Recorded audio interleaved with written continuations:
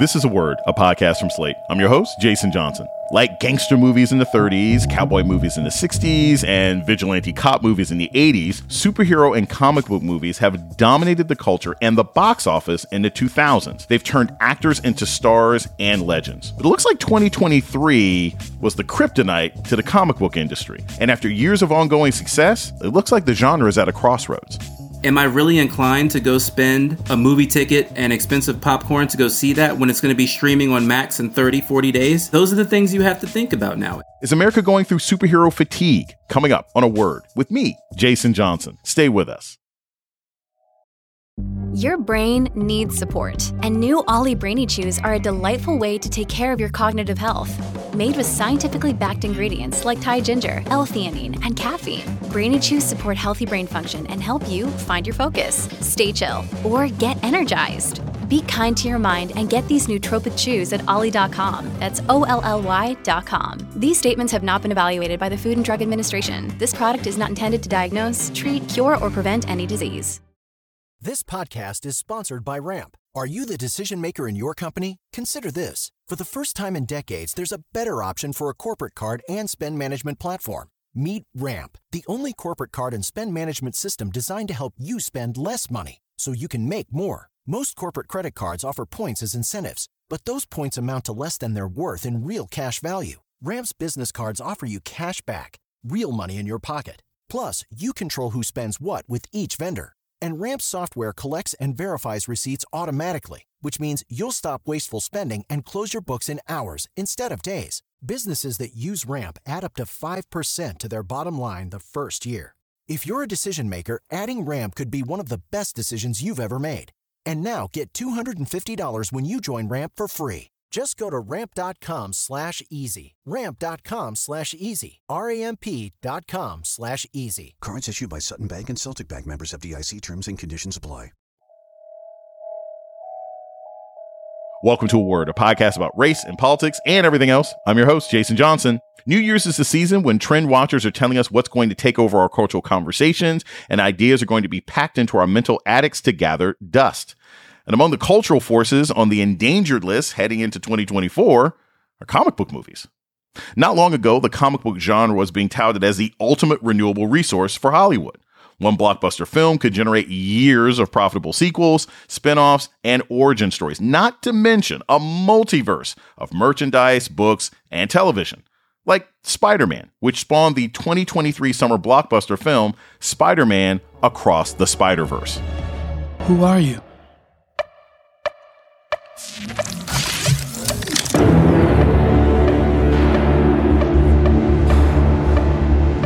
I'm Miles Morales.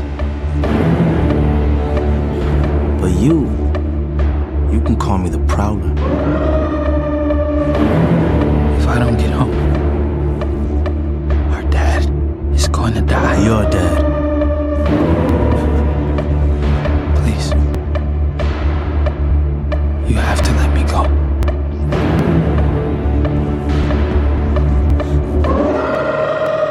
Why would I do that? But 2023 wasn't kind to men and women in spandex on the big or small screen.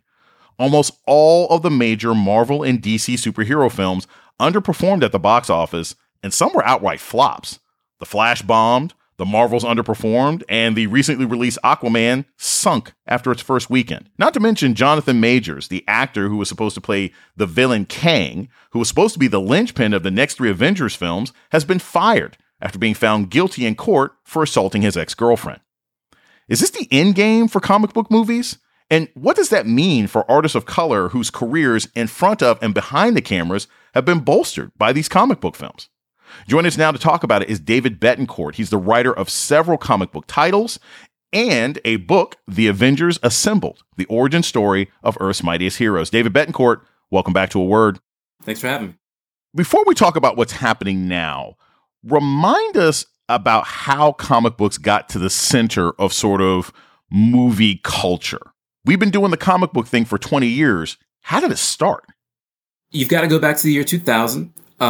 This current era that we are in, that it's now currently up for debate, whether it's coming to an end or just going through a phase, began in the year 2000 with the first X-Men movie with Hugh Jackman, Patrick Stewart, Halle Berry, all those folks. That was really the first time where a movie that didn't star Batman or Superman, wasn't a Warner Brothers thing produced by DC. Don't forget, at the time, Marvel had a horrible track record for cinematic anything back in those days, with horrible Captain America movies, horrible Punisher movie with Dolph Lundgren. 2000 is where we get started. That was like kind of the moment where you kind of looked and said, oh, okay, we can make cool superhero movies now. The special effects are where they need to be. And that's when all the other studios started getting involved. Fox, Sony. Really, the super big bang moment was 2002 with Tobey Maguire's first Spider-Man movie. 2005, you get Batman Begins with Christian Bale. 2008, that's when things really got serious, because that's when the first Iron Man movie comes out, giving birth to the Marvel Cinematic Universe, which for a solid decade was strong, going all the way up to 2018 with Endgame. And you had this juggernaut all of a sudden, this interconnected Marvel Cinematic Universe thing that seemed unbeatable and seemed foolproof at the box office. And now for the first time in 2023, we're starting to ask questions of, is this sustainable? Will this genre survive? Which is a little silly to me. I mean, I personally think that these movies, after 20 years of mostly success in the box office, are in the same stratosphere as comedies, romances, suspense, drama, Westerns. You know, I just watched Bass Reeves the other day on Paramount Plus. Westerns aren't going anywhere. And I don't think these are either. But kind of like in sports, when you have one entity that is known for all its success, and that lasts for almost 20 years, you're talking about 15 years of success with Marvel Studios, sometimes seeing the same team win over and over and over again causes a little bit of fatigue for fans. The actors have become a key part of this as well, right? Heath Ledger passing was major because people are like, oh my gosh, this is a film. The Dark Knight is a film and we lose this amazing actor. You know, Hugh Jackman is a theater actor. Like, him playing Wolverine gave those movies credibility. Patrick Stewart playing Professor X, like, no one can imagine anyone else playing that role. And so now we're in this sort of interesting situation where the next three Avengers films were supposed to be based on a villain named Kang, played by Jonathan Majors, who was introduced in the Loki miniseries. And now that's been complicated. I want to play you a clip from the finale of Loki season 1, where Kang sort of reveals who he is, and we'll talk about it on the other side. He came to kill the devil, right? Well, guess what? I keep you safe. And if you think I'm evil, well, just wait till you meet my variants. So Kang shows up later on in Ant-Man Quantumania. The movie doesn't do particularly well, but the larger issue is that, hey, you've got this up-and-coming actor, Jonathan Majors, right, who 15 minutes later gets into major legal trouble. Now he's out, based on the fact that this guy was supposed to be the next Thanos. He was supposed to be the next Ultron. The next 2 or 3 major MCU and Avengers films were supposed to be based on battling this guy. Now that Jonathan Majors is out, what does that do to the MCU? What does that do to the comic book genre in general? I mean, are studios afraid now, oh my gosh, we can't put our eggs in one basket anymore because the whole thing could collapse if one person gets in trouble? I think that's definitely the biggest issue right now for Kevin Feige and Marvel Studios is, how do we address this? There's been recasting in the Marvel Cinematic Universe before. We've seen it with Terrence Howard and, you know, War Machine and Rhodey, that character. This is completely different because you go from replacing a side character to replacing the guy who your entire franchise was going to be built around over multiple movies. Jonathan Majors' Kang was going to be in the same line as Tom Hiddleston's Loki, as Josh Brolin's Thanos. This was the next big guy that every movie was veering towards. Every movie, every Disney Plus show was veering towards in one way. Now that's gone. Now, if you watch the final episode of season 2 of Loki, you can see that it's wrapped up in a way that the significance of Jonathan Majors' character, Kang, is, I don't want to say diminished, but it seems like more emphasis is put on Loki than Kang. Had these events that happened with Jonathan Majors where he got in trouble and that happened, I don't think the season 2 of Loki ends that way. So what does that mean in terms of the character? I can't really see them going to the trouble of recasting the character of Kang because of the way Loki season 2 ended. What I can see them doing is going back to the drawing board and say, okay, we're Marvel Studios, our library is Marvel Comics. There are other big villains out there that we can play with.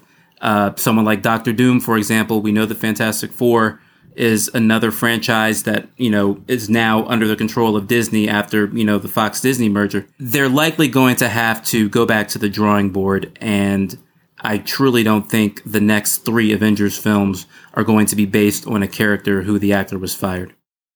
Something else that's happened this year is the sort of lack of success in certain tentpole movies, right? The Flash was an unmitigated flop. Like everybody knows, The Flash it did not do well. The Marvels and Aquaman massively underperformed. And there's a point where you can say, even though there was a writer's strike in 2023 and an actor strike that kept people from promoting these films, they still seem to be on the downswing. Do you think this is about the quality of these movies, or do you think the audience has begun to turn on these movies in general? I think you have to give the audience a little bit more credit in terms of being up to date on what's going on in these worlds. Now, The Marvels is a unique situation because its predecessor, the first Captain Marvel movie, that was $1 billion movie. But that was also a movie that was connected to the machine that was the march towards Avengers Endgame and the big battle with Thanos. So that movie had skin in the game before you even saw it. You knew that it was vital to the ending that the MCU was marching towards. It's so ironic that the Marvels and the Aquaman sequel have come out in the same years. Both of those movies made $1 billion at the box office. Pre-pandemic numbers, but still very significant. But again, I think you've got to give the audience a little bit of credit in saying, whether it's fatigue with the MCU or perhaps Disney spreading themselves too thin with streaming and, really stretching Kevin Feige in too many different directions in terms of what Marvel Studios needs to produce. They're not just focusing on movies anymore. They've got streaming series to think about. Maybe that contributed to a little bit of fatigue. With Aquaman, you've got a situation where the universe that this character is connected to, the fan base already knows that universe doesn't cease to exist anymore. The Zack Snyder DC comic book universe no longer exists on film. Aquaman is the end of that. Is it the end of Jason Momoa working at DC Studios? No. We all know he's probably going to play Lobo for James Gunn at some point. He looks just like the guy. It'd be stupid if he didn't. But if I know that this world is coming to an end and I know that there's not going to be anything else involving this Momoa version of Aquaman, am I really inclined to go spend a movie ticket and expensive popcorn to go see that when it's going to be streaming on Max in 30, 40 days? Those are the things you have to think about now. And also, we also have to factor in streaming in terms of comparing these movies to their predecessors that made $1 billion because they didn't have streaming engines that were going to take it out of theaters in 40 days and let people watch it in their homes. There are all kinds of factors that have contributed to this, but I just think it's a really bad situation where you've got the Marvels and you've got Aquaman, and the interest or what those things were connected to just wasn't there anymore. The Marvels wasn't connected to the next big Thanos Kang event. It was just, was a sequel to Captain Marvel and a sequel to Miss Marvel. And Aquaman, let's face it, it's a dead universe walking. So you can take that for what it is. I don't think it's indicative of the genre as a whole failing and dying. But I do think you have to give the audience credit in saying, they're looking at these two worlds and saying, I don't see much relevance in these two franchises here before me right now. It's interesting because one of the most successful movies of the year was a cartoon superhero movie. Spider-Man Across the Spider-Verse was a huge hit this summer. It was a critical success. It was a financial success. And it had so many black and brown people in it. There was Shameik Moore, Gerald Jerome, Brian Tyree Henry, Issa Rae, Mahershala Ali, Daniel Kaluuya. That's not even everybody. I mean, there was tons of different people in the movie. What do you think made this movie stand out? I mean, it was a sequel as well, but it made a ridiculous amount of money and got praise from top to bottom across demographic groups, racial groups, and amongst critics. Here's what I think made both Spider-Verse movies stand out. both of those movies came out at a time where Marvel Studios was supposed to be at their dominating peak.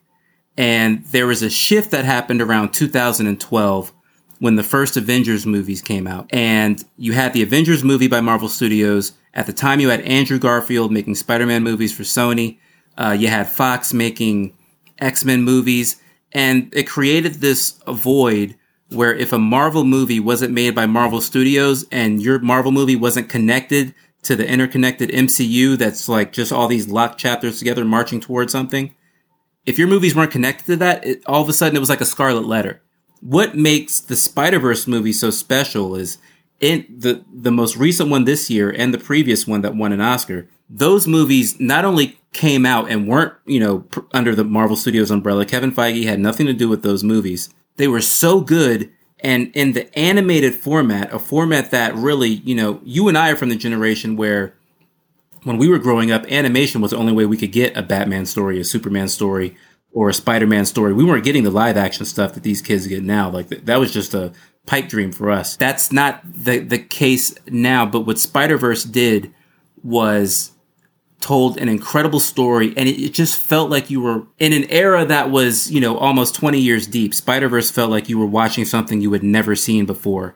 You keep hearing about the repetitiveness, fatigue, all these movies are the same. Well, you can't say that about Spider-Verse because you watch those two movies and you just sit back and you say, wow, not only have I never seen anything like this before, but this might be the coolest Spider-Man story I've ever seen. And it involves a biracial Spider-Man that connects to two big communities of color. So there were a lot of things going on, but I think the main thing for Spider-Verse was that was the beginning. I don't want to say the beginning of what Marvel Studios is going through now, but it was a huge declaration that it could be Marvel, it didn't have to be Marvel Studios, and it could still be good. We're going to take a short break. When we come back, more on the state of comic book movies and culture. This is A Word with Jason Johnson. Stay tuned.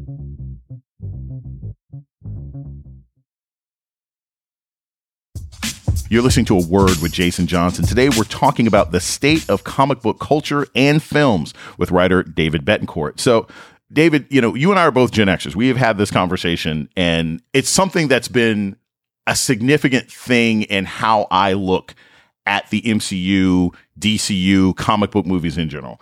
Growing up, comics were not diverse. I mean, they were not. The 80s and 90s comics were not diverse. 99% of the superheroes were straight white guys, usually some black dude with tattoos who spoke broken English, right? But that has changed in recent years. And the change is not just on the surface, right? Let's find a black guy to take the mantle of a white superhero. Because I remember, again, as a kid, whenever that happened, I was like, oh, this is not going to last long. Like, they're not going to keep, it's just the black version of Iron Man. He's going to lose the job. He's going to face some challenge that he can't deal with and have to give it back, right?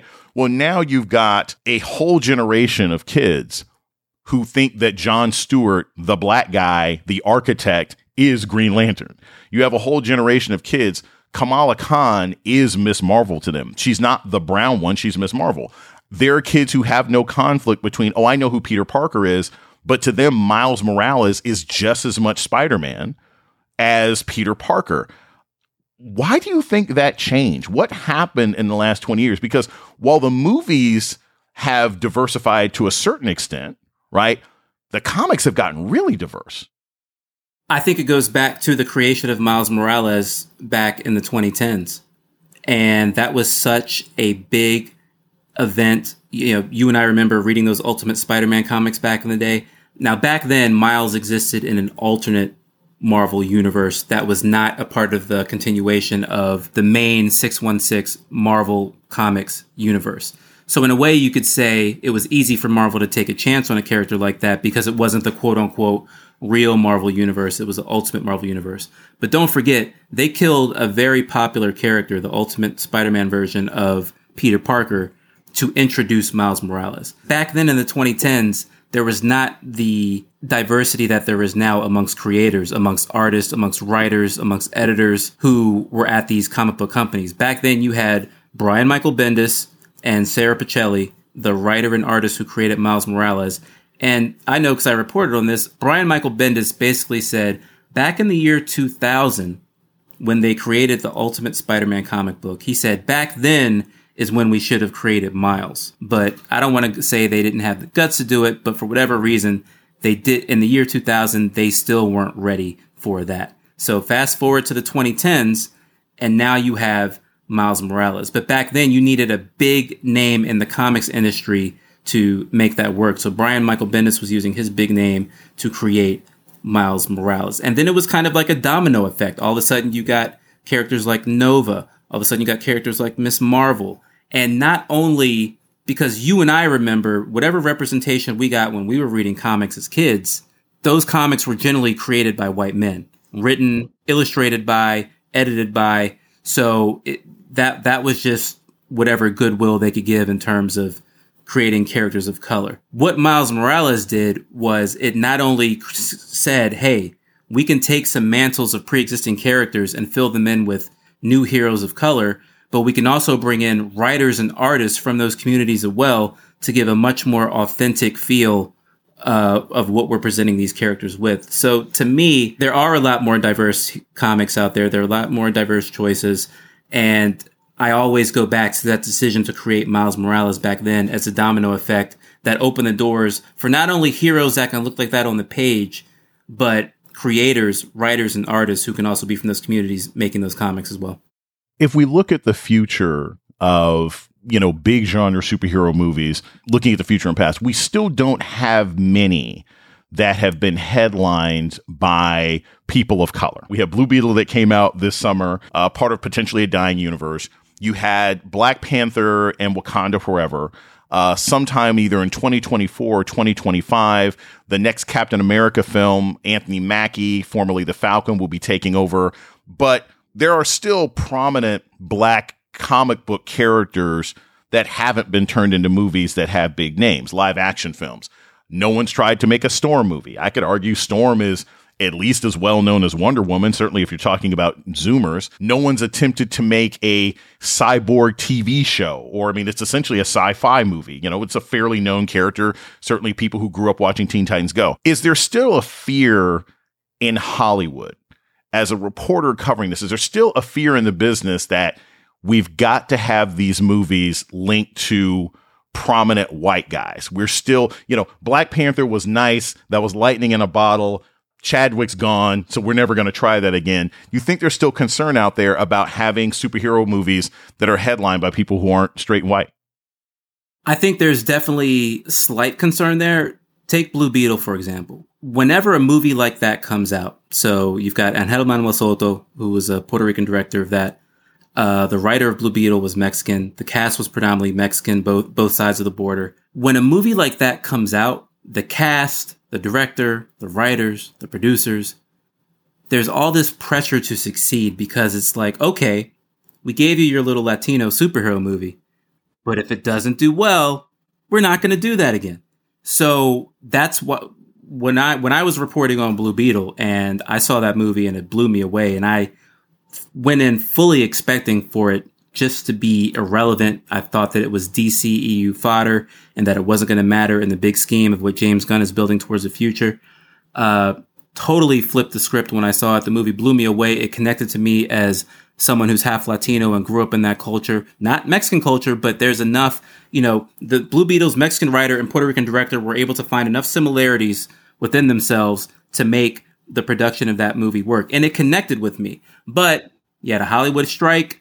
You had Zack Snyder universe fatigue. There were all these things going against that movie. So the unfortunate thing is movies like that can be made, but if they don't do well, it always, is a huge indicating factor in terms of whether a movie like that can be made again. And is that fair? No, if one superhero movie bombs with a superhero that's not a person of color, you think they're going to stop making superhero movies? Absolutely not. And as long as these things keep making money, they'll be made. It's not the case when it's someone like us under the mask or with a cape on or whatever you want to call it. The rules are a little different.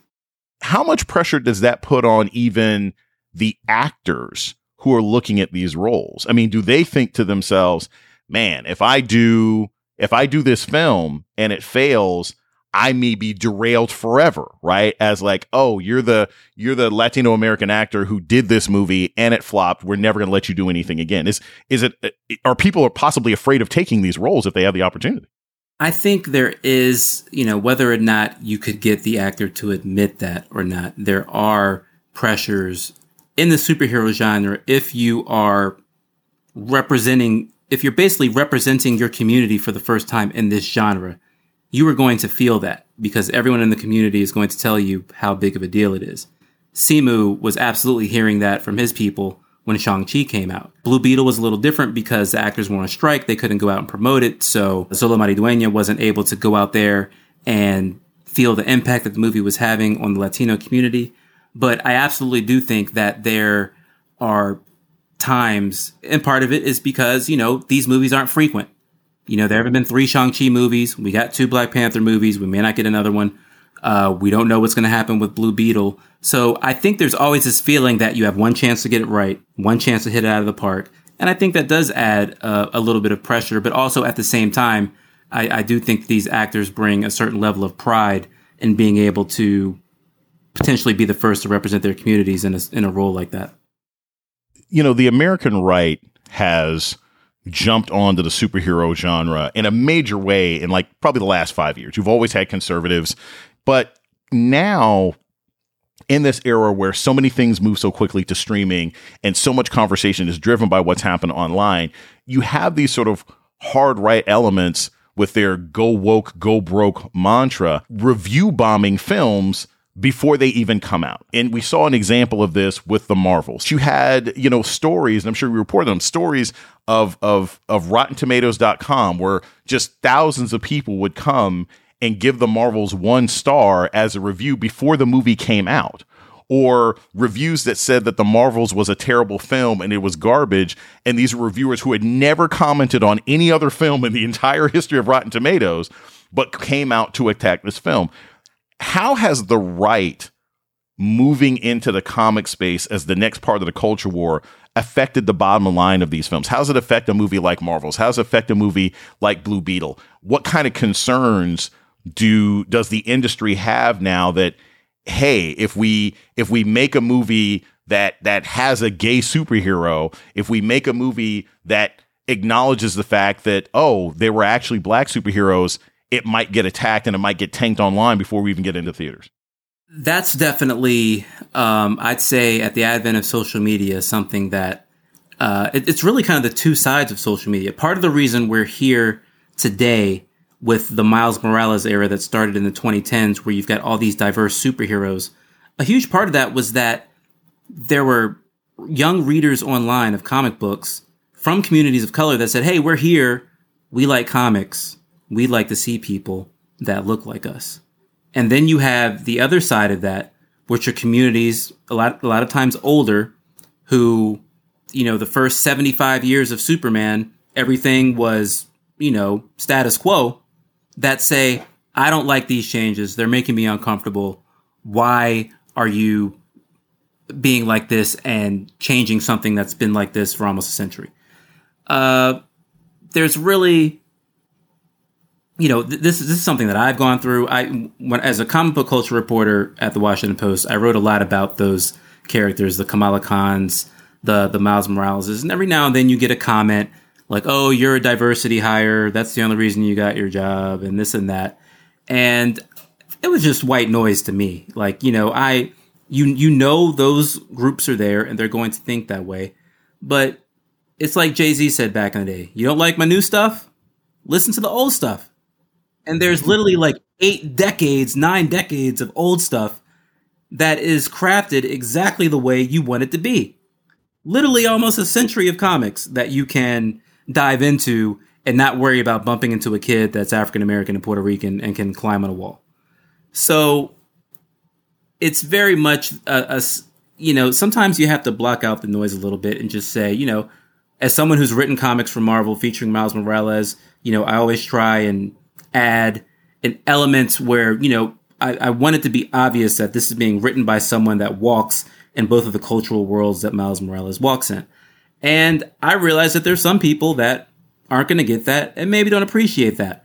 I can't let that impact how I craft the story for that particular character. You know, you have to at some point acknowledge that stuff is there, but not let it prevent you from telling the story you want to tell. We're going to take a short break. When we come back, more about the current state of comic book culture and film with writer David Betancourt. This is A Word with Jason Johnson. Stay tuned. This is Jason Johnson, host of A Word, Slate's podcast about race and politics and everything else. I want to take a moment to welcome our new listeners. If you've discovered A Word and like what you hear, please subscribe, rate, and review wherever you listen to podcasts. And let us know what you think by writing us at aword@slate.com. Thank you. You're listening to A Word with Jason Johnson. Today, we're talking about the future of comic book culture and films with writer David Betancourt. So we've talked about this throughout this interview. The DC universe of films, the Zack Snyder universe of films. If you have been watching the last, Gal Gadot as Wonder Woman, and Ezra Miller as Flash, Jason Momoa as Aquaman. If you have been watching those movies, they're coming to an end. And the person in charge of sort of the new iteration of DC films is James Gunn, who directed some of the popular Suicide Squad films and the Guardians of the Galaxy films. He is about to embark on an amazing creative journey. I mean, if it just comes to what Americans are familiar with, I bet you got as many Americans who can tell you the story of Superman's birth as can tell you like the birth of Jesus, right? Like it's an American myth at this point. Guy comes from another planet, crashes here. So he's got a wonderful library that he's working with. And he has the benefit of having seen the previous 15 to 20 years of Marvel films. Do you think we're going to see a renaissance of superhero movies with James Gunn? I mean, he's got a new Superman plan. He's got several films down the road. Or do you think they're going to be sort of stepping into a market that has been saturated for so long that people are going to be like, we got Superman at home? I am on the side of the conversation that believes we are near a renaissance happening. And I say that because, first, let's talk about the Snyderverse. The Aquaman sequel, that's it. No more Batman v Superman, Dawn of Justice. No more Wonder Woman. No more Aquaman. No more Flash. That era, I'll give Zack Snyder credit because when I look at a poster of that Justice League team, if you had a time machine and can send that to me as an 11-year-old and say, hey, this is going to be the Justice League movie. Look at these actors. It passes every visual. Comics is a very visual medium. And if you just look at that roster put together, it passes every visual from Henry Cavill to Gal Gadot to Momoa. It just pops. But the suit was nice. Affleck wasn't good, but that was a damn good Batman suit. One of the best, most comic book accurate suits ever. But that's what I mean. Visually, it passed the test, but in terms of quality storytelling, it did not. On top of the fact that they pinned themselves into a corner by, instead of doing what Marvel did and gradually introducing us to each member through their own franchises and then putting them together, they just said, we're going to put it all together now. And that was a bad idea. And that's why this universe is now RIP. Having said that, moving to James Gunn. James Gunn is someone, regardless of what you say about the current state of the Marvel Cinematic Universe, there is no denying that they have dominated the box office for 15 years. That's not an easy thing to do. James Gunn comes from that success. It's the equivalent of a team wins a Super Bowl and all the bad teams go and raid their coaches. He is from that Kevin Feige coaching tree. He's also someone who made some of the best Marvel Studios movies with some of the least known characters. I've been reading comics for over 3 decades for most of my life, and I could not have told you who Groot was when that movie first came out. And that's somebody who'd been reading Spider-Man comics since, before, they were 10 years old.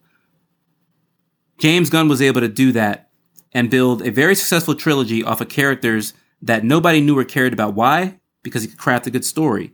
Now he's going to take that great storytelling ability that was a part of the formulaic success of the Marvel Cinematic Universe and apply it to a library of characters that are much more well-known the DC universe, whatever you want to say about the last 10 years and about how wrong they got it, Justice League bombing, Suicide Squad not being good, whatever you want to say, there's no denying that these characters are iconic. 50 years from now, there's still going to be Batman movies. Will the superhero genre be the same 50 years from now? Who knows? But will there be Batman movies in 50 years? Absolutely. James Gunn is now inheriting an iconic library of characters, and starting in 2025, we're going to get his Superman movie. And I really do think, people always say, is the MCU dying? Is the MCU... I don't think the MCU is dying. What I think the MCU is preparing for is to drop to second place. And that's something that we're just not used to seeing because they've been dominant for 15 years. But I do think James Gunn's storytelling ability, the success he's had with characters that the general public did not know, you apply that to someone like Superman, and now you have this guy as the architect of a universe that's going to be connected. I think that bodes pretty well for Warner Brothers and DC.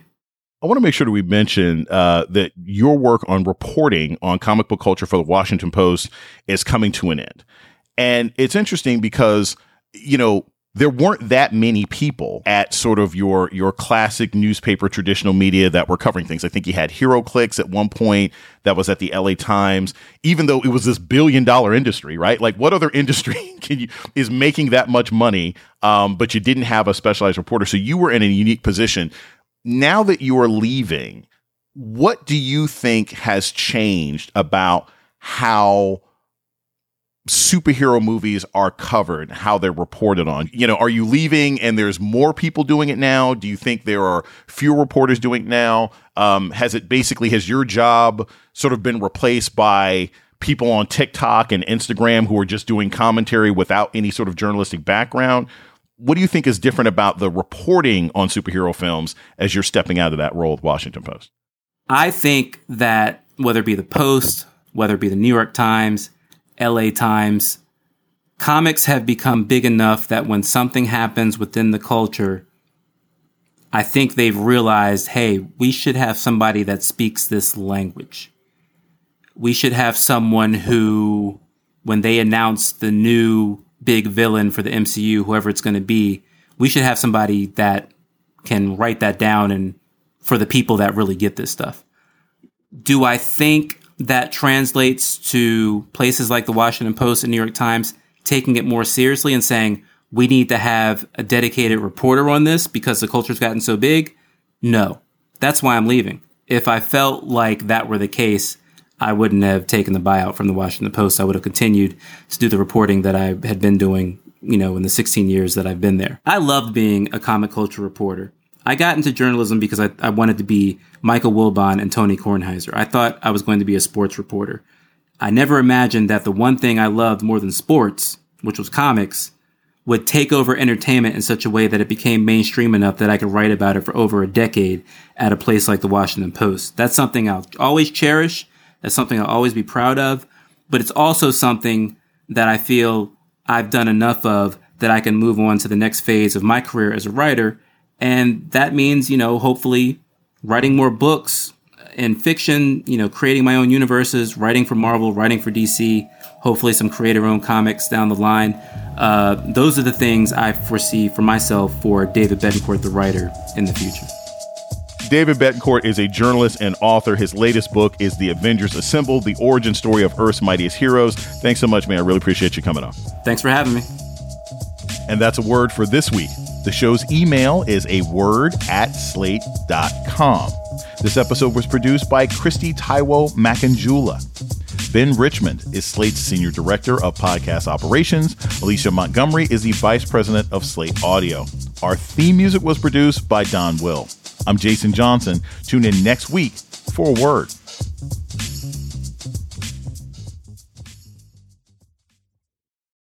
Without the ones like you, who work tirelessly to keep things running, everything would suddenly stop. Hospitals, factories, schools, and power plants, they all depend on you. No matter the weather, emergency, or time of day, you're the ones who get it done. At Grainger, we're here for you with professional-grade industrial supplies. Count on real-time product availability and fast delivery. Call, click Grainger.com, or just stop by. Grainger, for the ones who get it done.